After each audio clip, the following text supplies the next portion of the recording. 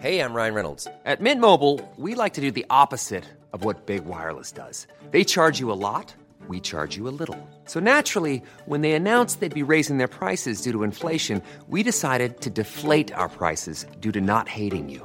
That's right. We're cutting the price of Mint Unlimited from $30 a month to just $15 a month. Give it a try at mintmobile.com/switch. $45 up front for 3 months plus taxes and fees. Promo rate for new customers for limited time. Unlimited more than 40 gigabytes per month. Slows full terms at mintmobile.com.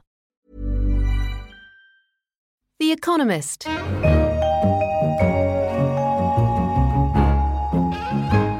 From The Economist in London, this is Money Talks, a weekly conversation around themes in the worlds of business, finance, and economics. I'm Stan Pignal, the banking editor, and this week, of course, we're looking at the one thing the world is worried about, which is the Chinese stock market rout, which has been exported to the rest of the world.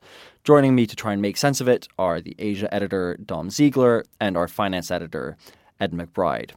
To put it in some sort of context, the Shanghai Stock Exchange continued its hasty descent on Tuesday, but unlike Monday, it wasn't followed by markets tumbling in Europe or America.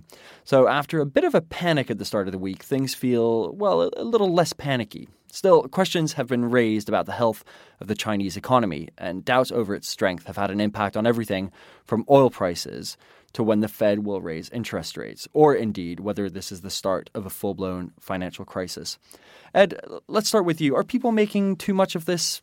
China, after all, remains a communist economy. The Shanghai Composite as an indicator is hardly the equivalent of the S&P in America or the DAX in Germany. No, absolutely not. I mean, there are a couple of things to bear in mind. One is that Chinese stocks are still the world's best performing over the past 12 months, right? And the run-up was so extreme and so steep that even though the gains from the calendar year 2015 have been wiped out, it was still climbing in the late part of 2014, and it's still above the levels it was then. So, you know, we've wiped out 8 months' gains. It's not a huge turnaround.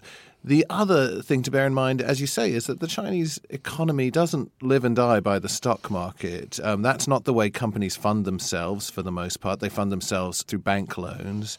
A far more integrated market within the Chinese economy is the property market. There were fears about the property market, have been fears for a couple of years now, but it appears to have stabilized in recent months. Prices aren't falling anymore.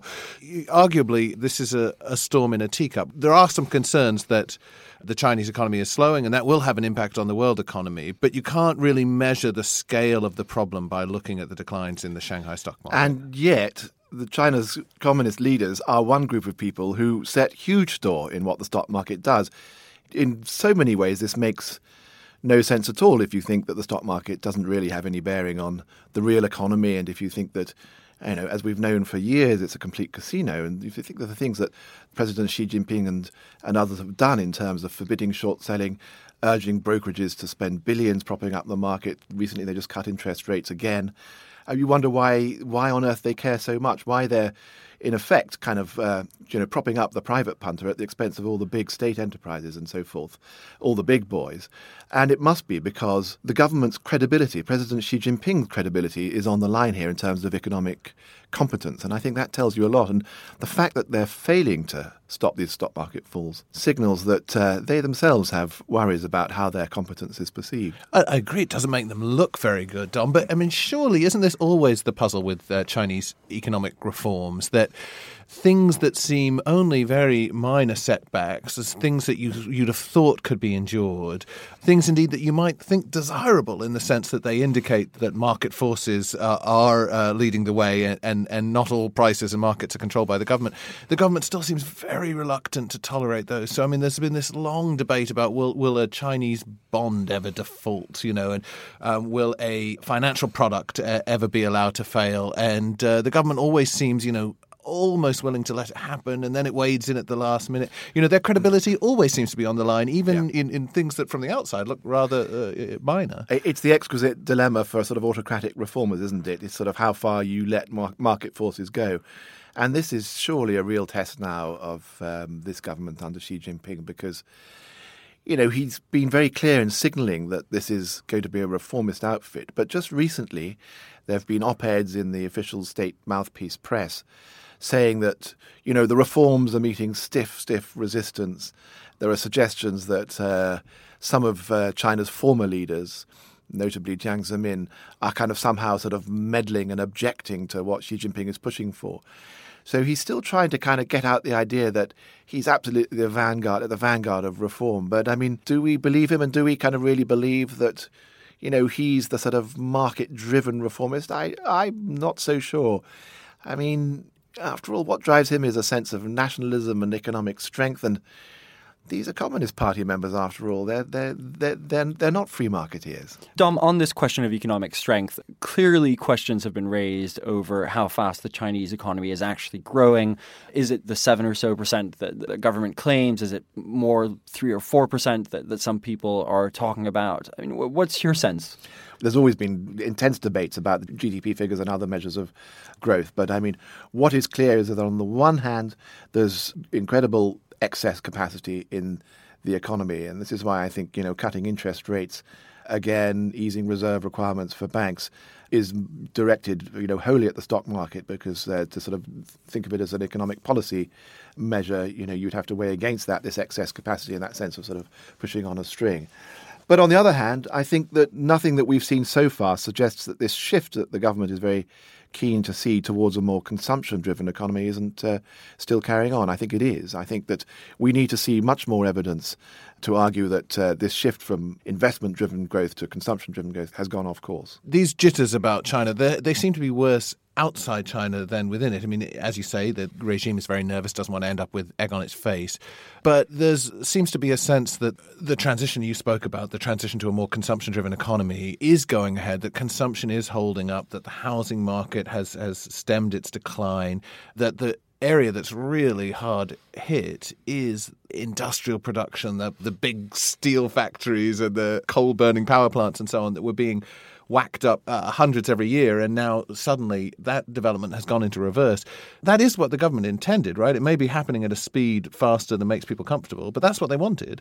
It is, and there had been promises of a new raft of state-owned enterprise reform to sort of hurry up this process, but there are now suggestions that those announcements of reforms might be delayed, or that the reforms themselves might be watered down. It's very hard to know, however. Edward, you seem to be quite dismissive of the jitters, as you call them, outside China. I mean, it's worth remembering that over $5 trillion has been wiped off shares globally since August 11th, which is when China announced it was revaluing the yuan. Commodities have tumbled, everything from oil to metals to food. I mean, this is having a real impact. I don't mean to sound dismissive. What I meant was that the impact is on a particular part of the Chinese economy, or the most severe impact. As Dom said, it's very hard to know exactly how accurate the growth figures are. Are we talking 3% or are we talking 6%? Who knows? What is clear is that the area where the slowdown is the most severe is in these investment-led, very resource-intensive industries like steel mills and so on. And that has very severe ramifications for the countries that cater to those industries. So if you are Australian iron ore miner, if you are extracting oil somewhere around the world, your projections of how much of that stuff is going to be sucked up by China have suddenly changed dramatically.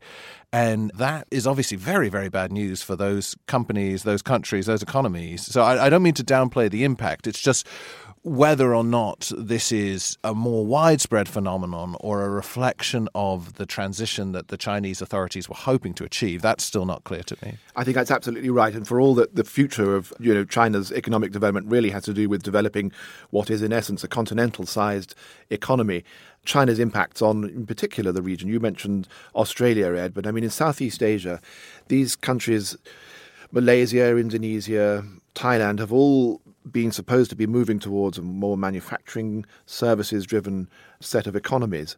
But in practice, the kind of China boom probably made policymakers rather complacent, and that kind of transition that they needed to make towards a more modern economy didn't happen at the pace that it should have done. The reliance on commodities has been much greater than it should have been. So Indonesia, for instance, relying on exports of coal to China, Malaysia on exports of energy, palm oil and so forth.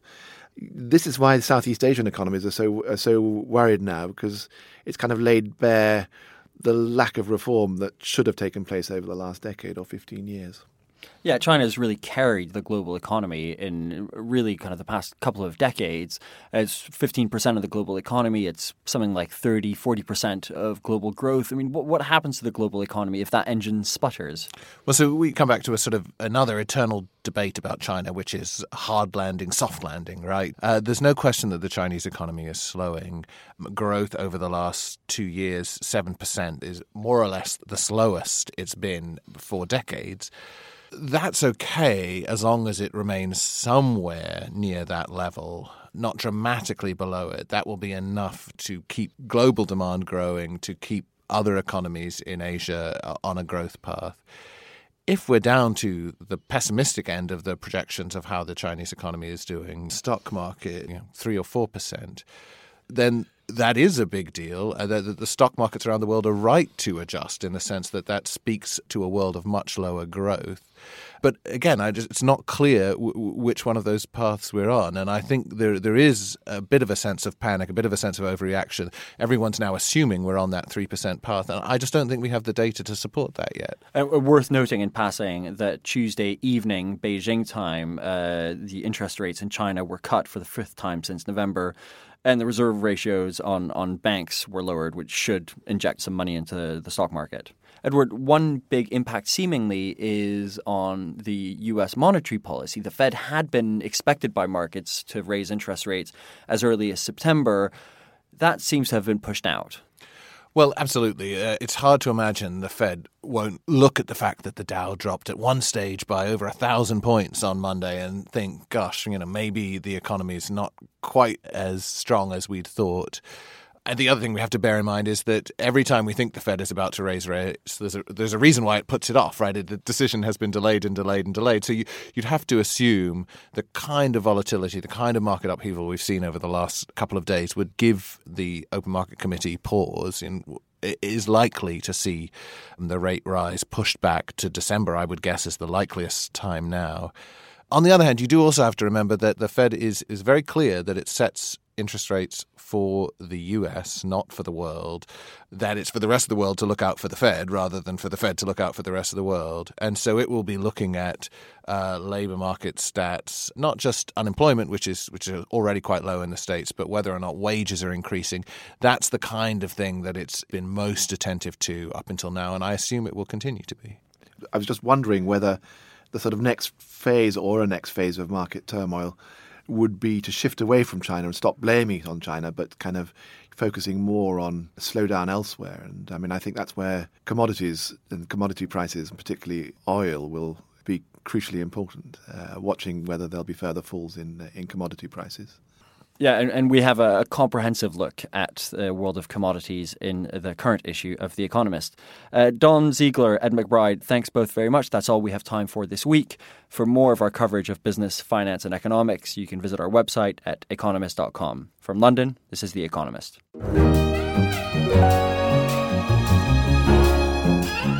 The Economist. Want flexibility? Take yoga. Want flexibility with your health insurance? Check out United Healthcare Insurance Plans. Underwritten by Golden Rule Insurance Company, they offer flexible, budget-friendly medical, dental, and vision coverage that may be right for you. More at UH1.com.